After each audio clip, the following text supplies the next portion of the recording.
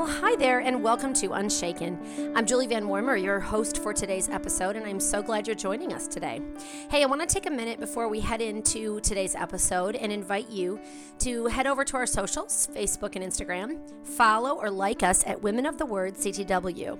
This is the umbrella account that covers and highlights this podcast, our blog called Planted, our mom-to-mom ministry aimed at encouraging all the moms, and our Regarding Him conference that happens every year in March. There is so much good content in all of this, you are not going to want to miss it. So go follow it today. That will be in our show notes each and every week. Also, don't forget to subscribe to our podcast on your favorite podcast directory like Google Podcast or Apple Podcast. It helps us out, and it also helps you out because you get notification of new episodes that drop each and every Thursday. You can also reach out to me at unshakenpsalm622@gmail.com. I would love to hear from you if you have any suggestions or any ideas or thoughts about episodes, or maybe you just want to tell me a way that this episode has been encouraging.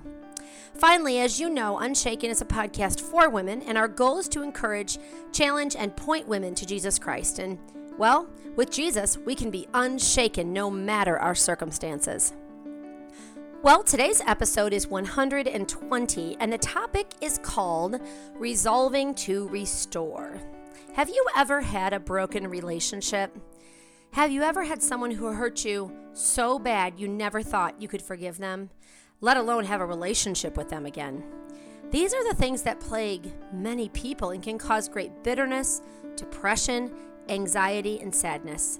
Today we're going to listen to Jen Turner as she walks us through how you and I can restore relationships and how actually God calls us to do this. Let's jump right in.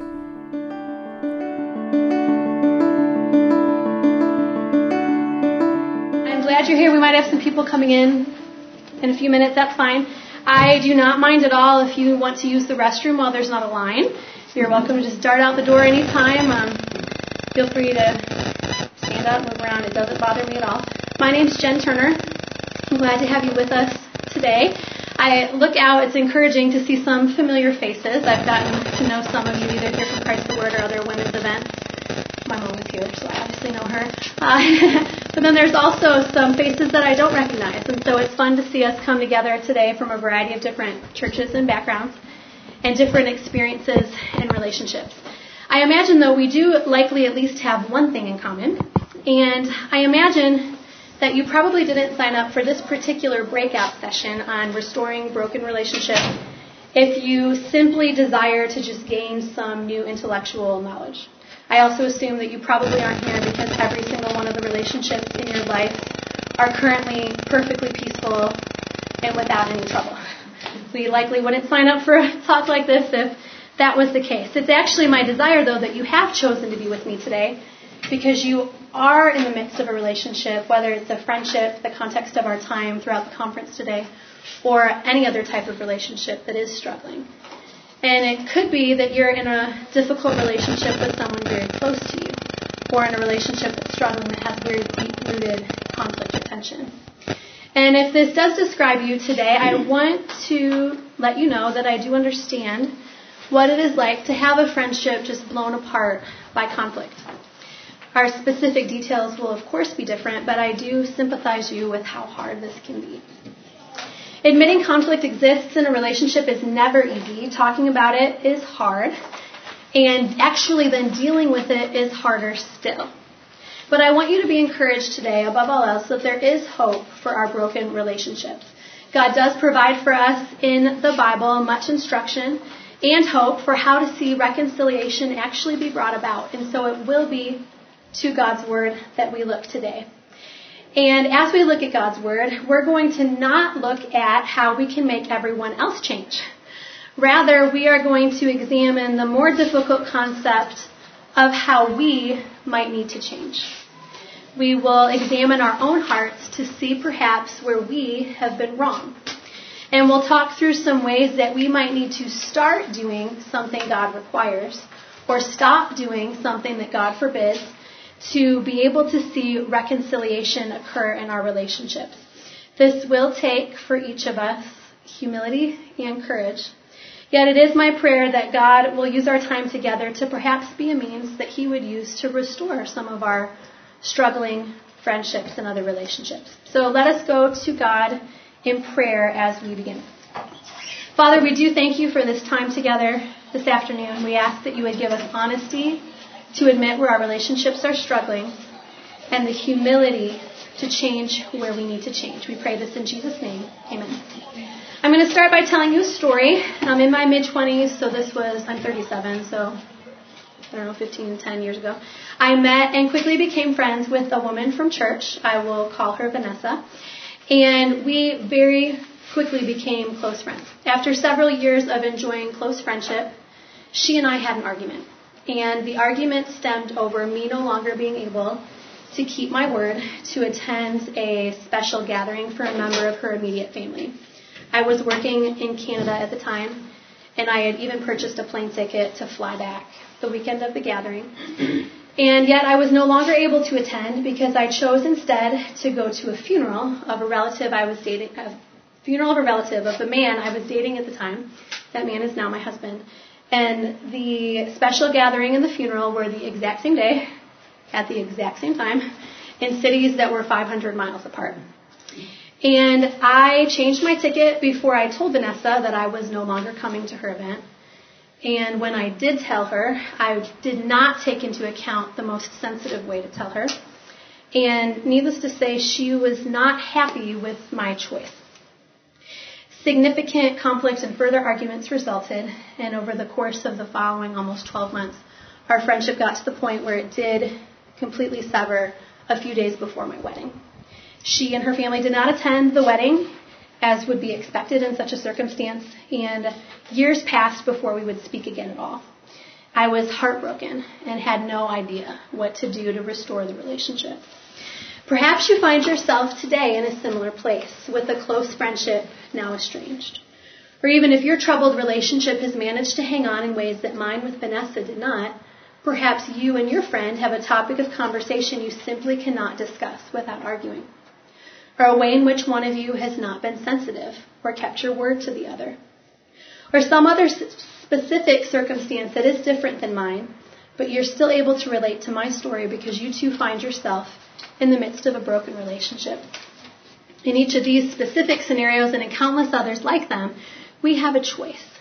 We can respond and act in a way that puts our interests first, that protects us from being hurt, that makes things easy on us. And let's be honest, this is a very appealing choice. And it certainly is the advice that our American culture would give us. Or we can respond in a way that seeks first and foremost to honor and obey God and His Word. To do what is right instead of what is easy. To do what is biblical instead of what is cultural. And this is the example that God sets for us. God models for us complete selflessness and absolute unconditional love and forgiveness. He pursues and loves us even when we hate and reject Him. And you can see on your handout a passage from the Bible that I'm going to read that illustrates this, Ephesians 2, verses 1 through 5. Does anyone need a handout? Okay. Those verses say, "And you were dead in your trespasses and sins, in which you formerly walked according to the course of this world, according to the prince of the power of the air, of the spirit that is now working in the sons of disobedience. Among them we too all formerly lived in the lusts of our flesh, indulging the desires of the flesh and of the mind, and were by nature children of wrath, even as the rest. But God, being rich in mercy, because of His great love with which He loved us, even when we were dead in our transgressions, made us alive together with Christ. By grace you have been saved." We see in these verses that in our natural state, every human is at odds with God. We are born in sin, and not just a temporary difficulty with God, but we actually hate Him. We follow the devil, who's described here as the prince of the power of the air. We are called children of wrath, every one of us. It's not exactly a description of someone you would want to be your best friend. But God, this passage teaches us, did not wait to love His enemies until they changed. He did not wait until they saw things His way and sought peace with Him. Rather, because of His great mercy, Because of his great love in the midst of disobedience, he provided through Jesus a way for us to be saved from our sins. He did not require we stay in our dead state. For those of us here this afternoon who have been saved by faith alone in Jesus, this merciful and unbelievable kindness of God has been so freely given to us. We were God's enemies, not his friends, when he saved us. He pursued us with unconditional love and forgiveness when our relationship with him was at its worst. And this example that he so freely gives to us is to be our model in how we interact with others. So when our human relationships become strained, when we sin against others and are sinned against, when even a simple misunderstanding can cause difficulty, we are called by God to seek reconciliation because this is what he has done. As our breakout session title reminds us, we must be resolved to restore our relationships so that we follow God's perfect example. But how do we actually do this? In the reality of real life and real relationships and real hurts, how do we pursue unity? We will look at, primarily our time today will be spent in Hebrews 12, a passage from there, in order so we can look at how we can apply God's example to our broken relationships. These verses are on your handout as well. I will read them for you. All discipline for the moment seems not to be joyful but sorrowful.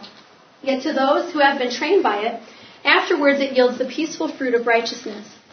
Therefore, strengthen the hands that are weak and the knees that are feeble, and make straight paths for your feet, so that the limb which is lame may not be put out of joint, but rather be healed. Pursue peace with all men, and the sanctification without which no one will see the Lord. See to it that no one comes short of the grace of God, that no root of bitterness springing up causes trouble, and by it many be defiled. Do not refuse him who is speaking. The passage begins in its first verse, verse 11, by encouraging us that for the Christian, God has a purpose in our trials. Our sorrow in the experience of a broken relationship is not without hope. While the difficulty can at times be heartbreaking, we have the promise that if we follow God through the trial, through the discipline of the broken relationship, God will bring about peace and joy as we seek to do what he says is right. Verse 12 then continues with the word therefore, letting us know that what's coming in these following verses is to be read in light of what was just before. Verses 12 and following then give us practical advice on how to have peace and how to do what is right when we experience the trial of a broken relationship. We're going to break this down in our time together today into two categories, what we are to do, and there's 4 points that the passage shows us we are to do, and then what we are not to do, and there's one action that we are not to take. And trusting God to see our relationships restored. So we will jump right in and start by talking about what we are to do. There's an outline written on your handout, and I'll follow the outline. So the first thing we are to do, you can see in verse 12, and that is to strengthen. The verse reads, strengthen the hands that are weak and the knees that are feeble. So in general, what types of things need to be strengthened? The adjectives used here are things that are weak or feeble. Perhaps you know a person who, because of age or sickness, could be described as feeble. Strengthening this person would not take 5 minutes. There's no magic fix for his or her infirmities. And the same is true for our faltering relationships. Almost always restoring them will take time, hard work, and perseverance. If any of you have undergone physical therapy, like I have, anyone? Physical therapy? Yeah. You know that in order to strengthen a part of our body that's weak, the pain can actually increase before things get better. If we quit physical therapy after 1 or 2 sessions because it's just too hard, what's weakened in our body will not be properly strengthened and restored. And the same pertains to our human relationships. To see lasting restoration, we must be committed for the long haul. Broken relationships, much like hands that are weak and knees that are feeble, do not just spring up overnight. Often they take place because of a long period of time of neglect, illness, or abuse. It could take just as long to restore them. And this requires much perseverance on our part. We must be committed to our friends the way that God is committed to us. To love when others aren't lovable. To pursue even if initially rejected. And to look beyond the immediate discomfort to the joy and peace that can come as we do what is right and follow God. Where have you neglected a broken relationship? Where have you not strengthened but actually helped a relationship to further deteriorate? How could God be asking you to persevere or commit to the long haul in a faltering friendship? So we've talked about our first principle to strengthen. The second one, the action we are to take to imitate God in our faltering relationships, is to make straight. And you'll see this in verse 13. Make straight paths for your feet so that the limb which is lame may not be put out of joint, but rather be healed. Throughout the Bible, the language make straight is used to putting aside sin and seeking what is right. Straight things are therefore those that are in agreement with God and His Word. And crooked things are those things that are sinful and opposed to God and His Word. So if we apply the same language to our broken relationships, if we are to make straight paths for our faltering friendships, how do we do this? How do we identify what is crooked in order to deal with it in a way that honors God? There's many specific ways we could do this. I'll offer two for us to consider today. The first one is to control our emotions. We as women are especially prone to having emotions that are all over the place. We have too little sleep, we have too many hormones, we have too few hormones, we have the wrong combination of hormones, we have too much to do, and all of a sudden, our emotions are north, south, east, west, and everywhere in between. And that takes about 5 seconds. We must be aware, though, that just because we feel a certain way doesn't mean what we feel is based on truth. Very often, our emotions are deceiving. They do not give us an accurate biblical perspective on any situation, let alone one that is difficult. We so often live like our feelings are true, though, don't we?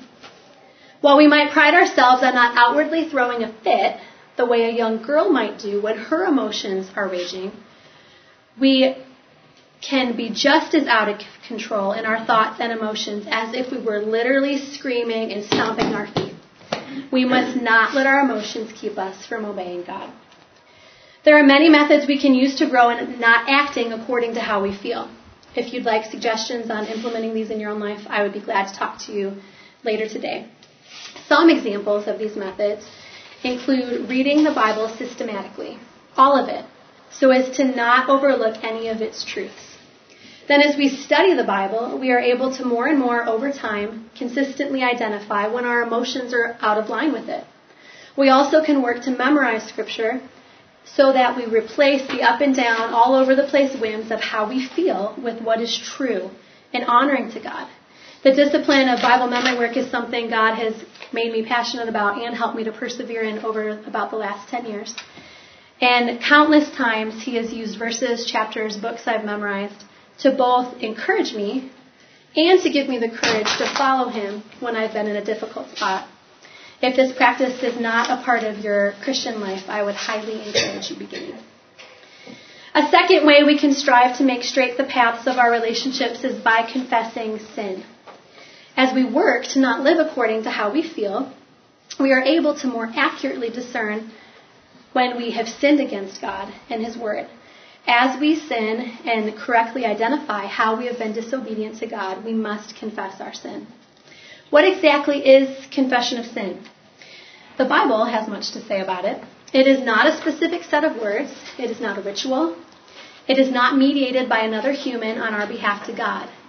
It is not mumbling a vague, "I'm sorry," and then just going on with life. Rather, confession involves agreeing with God's Word in a particular area and then specifically identifying where I have failed to meet it. It involves asking for forgiveness for specific wrongs committed. And true confession and the sorrow that accompanies it should always be accompanied by a change in our actions. The Bible calls this change repentance, which is a literal turning away from sin. As we saw in the Ephesians passage that I started our time with, we are all disobedient to God and children of His wrath. Because of this, our sin must first and foremost be confessed to God, as each sin is an offense against him. No human who has or ever will live is free from this burden of sin and the need to confess it, asking for the forgiveness that can only come in Jesus. And in order to make straight paths in our broken relationships, we must also confess our sin to the people we have offended. Sadly, even in the Christian church, it is popularly taught that confession of sin is only between me and God, an exclusively private matter. Yet this is not in line with what the Bible teaches. We must not be deceived by our pride that we'll do anything to hide our sin. Rather, let us ask God to give us humility so that we may specifically identify and confess our sin, and likewise trust God to work as we confess it, even if the other person does not change. It can be very tempting to only focus on what the other person has done wrong. Yet we must deal with our sin even if she does not, and trust God as we work to make straight paths in our relationships, that he will take what is lame and not put it further out of joint, as the verse talks about, but rather heal it. I'm going to share with you a scenario that can help visualize for us. I hope this language the Bible is using about lames not being put further out of joint, but rather healed. About 3 years ago, my third born was an infant at the time, and he was up way earlier than I wanted to be up, and he was hungry.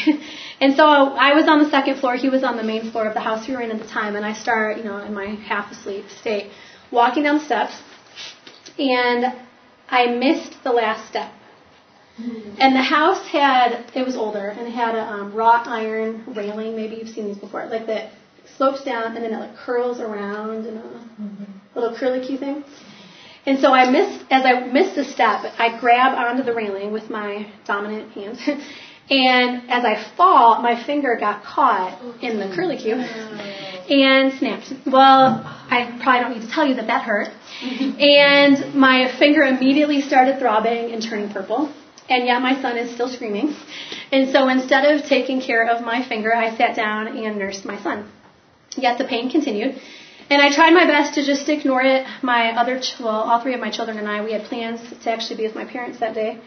And I thought, it's a finger, it'll be fine. Like, it's just one part of my finger. Sure, it hurts now, but I'm sure, I'll ice it and it'll feel better. Well, it didn't feel better. And it got to the point where I couldn't bend it. And I still was proud and didn't go to the doctor because I thought it would not be helpful and a waste of time. I thought, well, all my other fingers still work fine, so okay, this one bothers me for a week or two. I'll probably be okay. And I quickly adapted to performing tasks without the use of that finger, and over time the pain did go away. But I still knew that something wasn't right. Like, I still couldn't bend it normally or perform tasks, like opening a can of pop or something like that. And full use and function never came back. At some point in the months that followed, I mentioned this to a friend who's a doctor and said in the conversation that I couldn't understand why such a simple thing, like why my finger wasn't fine. Why didn't it just work fine now? Because it wasn't hurting anymore. His response to me was, I was correct. It probably was a very minor injury.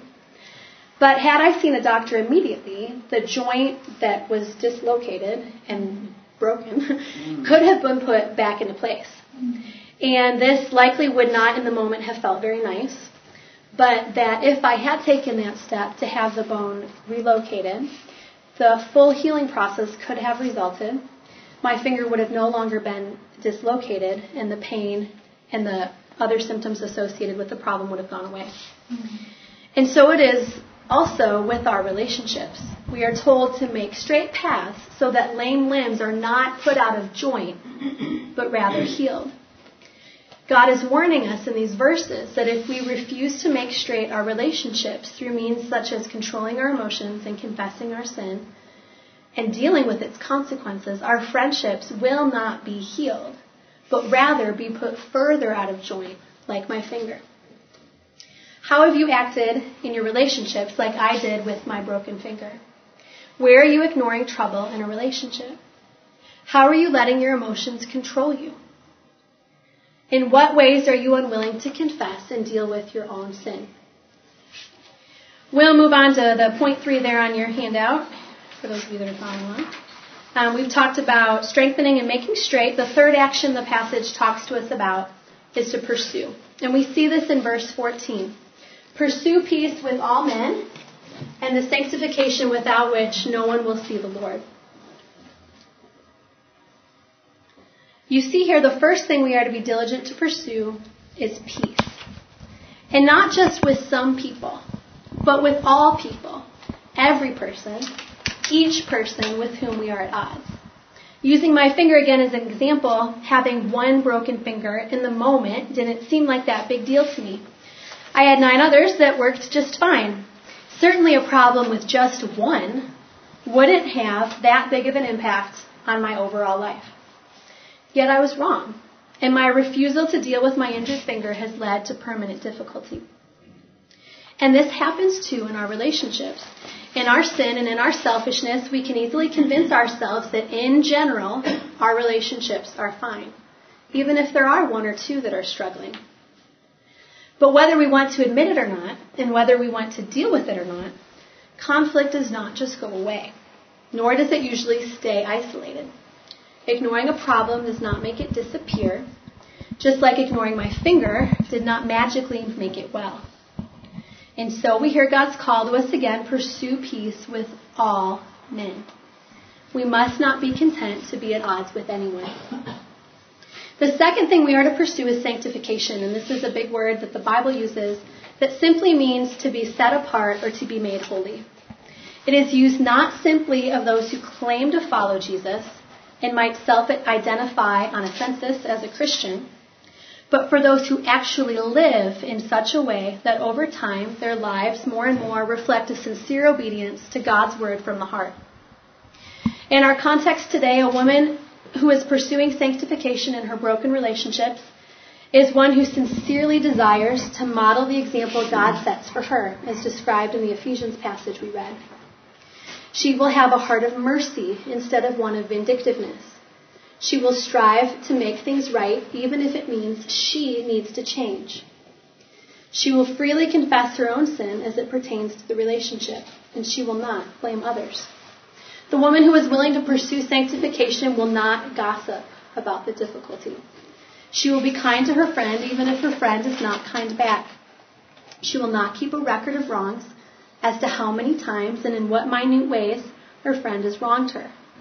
Rather, she will love unconditionally as God has loved her. And why should we pursue this sanctification? If we are unwilling to pursue it, the passage does contain a strong warning to us. Those who do not pursue sanctification will not see the Lord. If we are unwilling to follow God's example by pursuing peace and sanctification in each of our relationships, it may be an indicator that we do not actually know God. And that regardless of what we call ourselves, that we may not actually be a Christian. If we outright refuse to obey God in His teaching, this should be a wake-up call to our souls. Let this not be passed over by us simply because it's a strong warning, but let it be used instead by God to, if needed, awaken us to follow Him from the heart. Are there ways you are refusing to pursue peace? Have you convinced yourself that those 1 or 2 struggling relationships aren't that big of a deal? Are you known as a woman who regularly speaks badly of people? In what ways are you hesitant to obey God in order to be sanctified and see a hurting relationship restored? The fourth and final action the passage gives for us is to see to it, and we see this in verse 15. It reads, "See to it that no one comes short of the grace of God, that no root of bitterness springing up causes trouble, and by it many be defiled." So first, we're not to come short of the grace of God. When we refuse or even just hesitate because of fear or insecurity to pursue unity in our friendships, we come short of the blessings that God could have for us and the blessings of obeying His commands. And if God, in this particular context, is willing to reconcile our relationships, we could miss out on weeks, months, even years of restored fellowship with the other person. We are also to see to it that no root of bitterness springing up causes trouble, and by it many be defiled. Bitterness stems from a proud heart that is unwilling to forgive. It is so easy to hold on to offenses that are committed against us. And in actuality, it's often the case that what we perceive was an offense was actually just a misunderstanding. We see at the end of Ephesians 4 some verses that explain for us a bit more about bitterness. Ephesians 4:31 and 32. Let all bitterness and wrath and anger and clamor and slander be put away from you along with all malice. Be kind to one another, tender-hearted, forgiving each other, just as God in Christ also has forgiven you. Bitterness does not stay in isolation, but lends itself to sin and other areas as well. We must fight this temptation. And why? Well, for those of us who are in Christ Jesus, we have been forgiven so much. Remember those Ephesians 2 verses, when we were God's enemies, God in His mercy made us alive in Christ. We desire and even expect to experience the immeasurable benefits of God's forgiveness, yet then we refuse to show genuine kindness and graciousness towards others. Let us see to it that this root of bitterness does not spring up, and if it does, we deal with it quickly. Because if it does appear, it will cause trouble. It's not something that we can just keep in our own hearts and convince ourselves that it won't affect anything or anyone else. It will harm many others. You may be in a situation where you have in the past attempted to reconcile with someone, and for whatever reason, that person to this date is not interested in the relationship being restored. In these relationships especially, we must be on guard to not become bitter. Because of the continuing presence of sin, there will be relationships that stay estranged, because sin will still be in the world until Jesus returns. But what can we do in these cases? How do we keep ourselves from falling into the trap of bitterness? Well, I would say if you are not yet a Christian, come to Jesus and find solace in Him. He is described as faithful and true. He will never leave us or forsake us, the Bible says.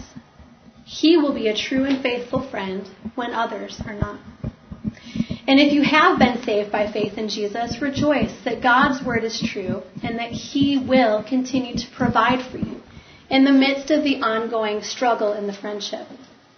Lamentations 3 states the following: This I recall to my mind, therefore I have hope. The Lord's loving kindnesses indeed never cease, for His compassions never fail. They are new every morning. Great is your faithfulness. The Lord is my portion, says my soul. Therefore, I have hope in Him. The Lord is good to those who wait for Him, to the person who seeks Him.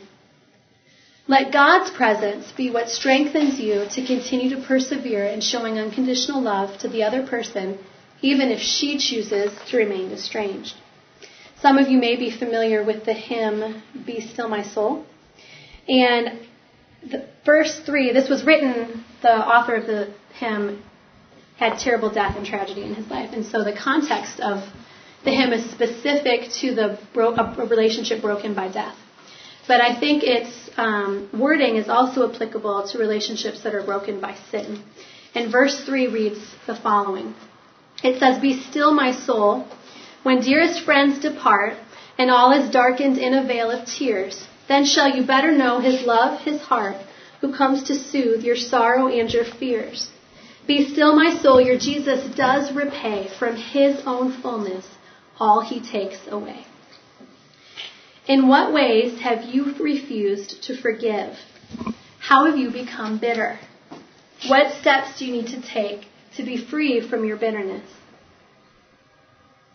How can God's unfailing presence be an encouragement to you in a relationship that continues to be strained?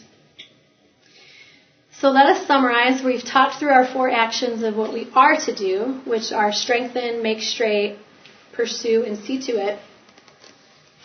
There is one thing at the end of our Hebrews 12 passage that we are told not to do, And this is what we will look at as we bring our look at Hebrews to a close. This is on your outline as well. We are to not refuse him who is speaking. And this is in verse 25. In his kindness to us as his creatures, God requires that we follow his word, that we do things his way. And we are plainly told in our Hebrews passage and in multiple other places in the Bible to not refuse his voice, to not ignore his commands or convince ourselves that they must not apply to us. My husband and I have 5 young children, with a 6th due this summer. And as our children have started to grow, we have come to recognize and need to deal with the way that the sin of refusing to obey can take in their lives. Our 13-month-old is in the stage of shaking her head no. The stage of just unashamedly and outright refusing to do what she is told. Our 2.5-year-old daughter is in the, I'm sorry, is someone speaking stage? Maybe if I blankly stare at you, I won't be responsible for what you said. In her toddler mind, she thinks pretending that the command was never given means she's not responsible to obey it. Our almost 4-year-old son is in the, surely this is impossible to do what you have said stage. The stage of using the excuse of, it's too hard, I don't like it, can't I go play outside? Let me do anything else other than what you have said. And then our 5-year-old son and our 6-year-old son have found themselves in the stage of, let me try to convince you by my superior reasoning that there must be a better way stage.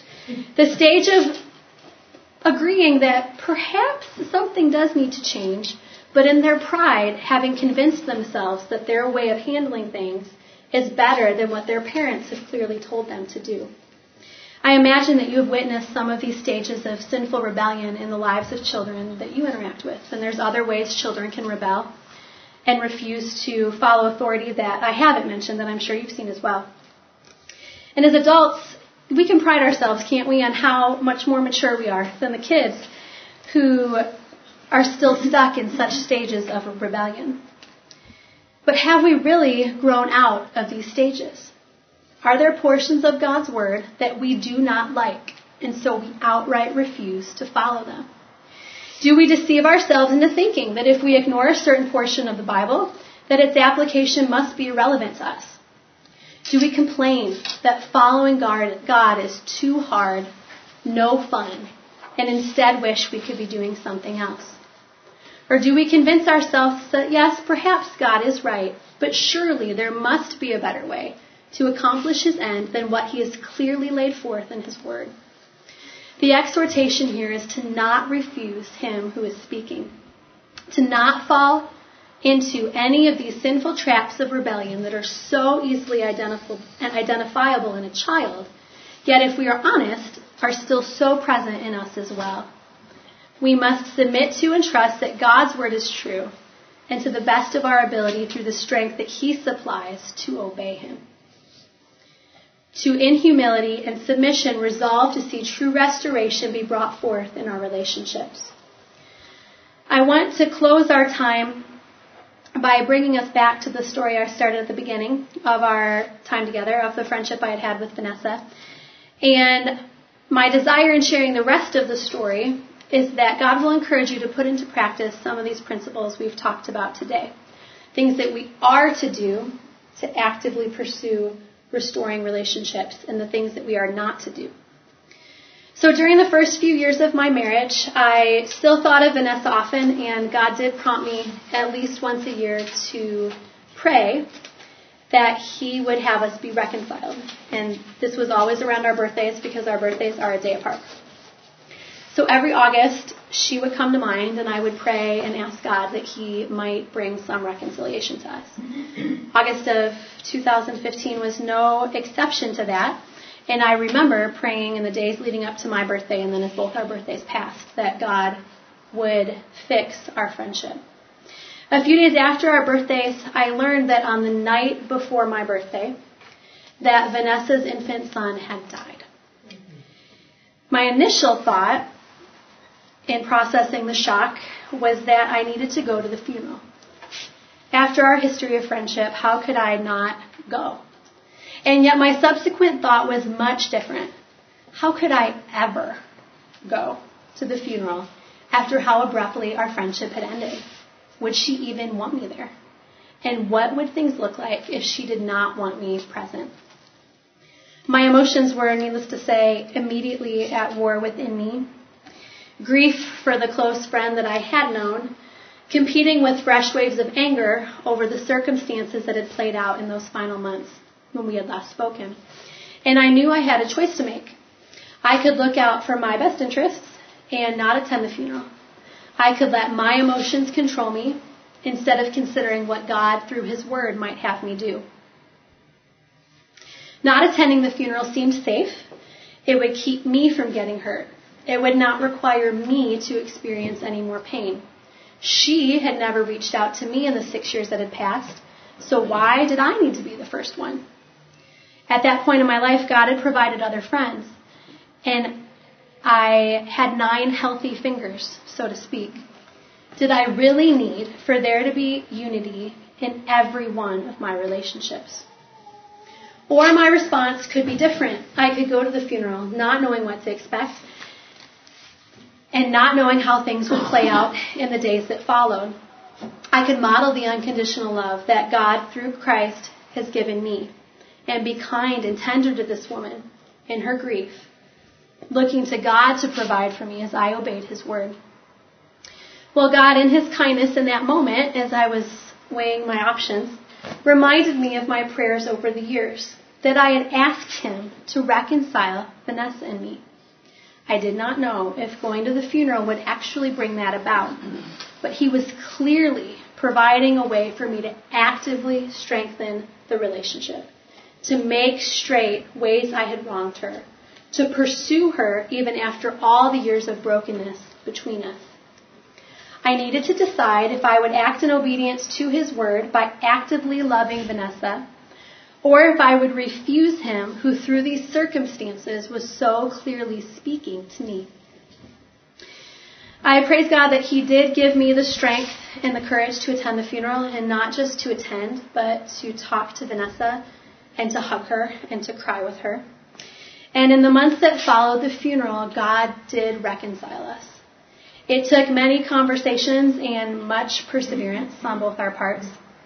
It required confession of sin, extending of forgiveness, and forsaking of bitterness.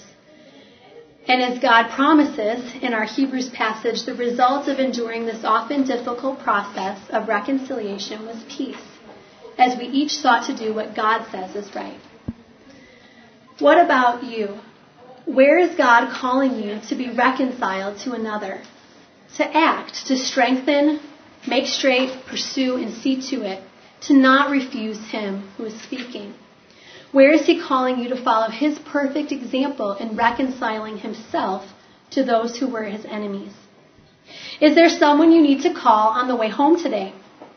Is there a relationship in which you need to ask for forgiveness? In what ways and in what relationships do you need to forsake bitterness? How have you failed to pursue peace? How have you given up on a faltering friendship? Is there even another woman here today at the conference with whom you are at odds, and you want to today make things right with her?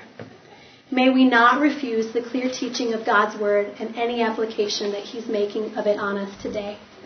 May we act in faith and resolve to see our broken relationships restored. And as a result, may God see fit to give us our heart's desire and bring the peaceful fruit of righteousness into our relationships. Well, wasn't that just a great talk? It was full of so much that I think it would be great to actually go back and listen again. Now, if you listened, you're probably like me. You thought of someone you need to restore a relationship with. And I know God is powerful enough to help us walk through and heal broken relationships. I have actually seen Him do this in people in my life. I know a mother-in-law who has restored her relationship with her daughter-in-law. I know a mother who has restored her relationship with all of her children. I know husbands who have been welcomed back to their homes by their wives. They've been forgiven of these grievous sins that were against their marriage, and their wives restored those relationships with their husband. I've known people who've been hurt by a leader, even a pastor, and they choose forgiveness over bitterness, and they choose to restore over running away. Likely you have someone on your mind right now. Hey, I encourage you to put some feet to this thought and start praying today about how to restore this relationship. Ask God to give you wisdom and direction in what to do, and then go do something. I think one of the biggest ways we can practice forgiving and restoring relationships is how we speak about that other person. So today I challenge you to both think and speak in ways that are good and honoring, and maybe even pray for them. It was great to spend this time with you. Hey, join us next week as we spend some time on our Feminology episodes talking about how a woman is called to be industrious. We're going to chit-chat about all the different seasons of a woman's life and how this looks different and still can have the same foundation. Join us for our 10th episode of Feminology that drops next Thursday. And remember, when everything around you is shaken, you can stand unshaken because of our rock and our fortress, because of God. Until next time.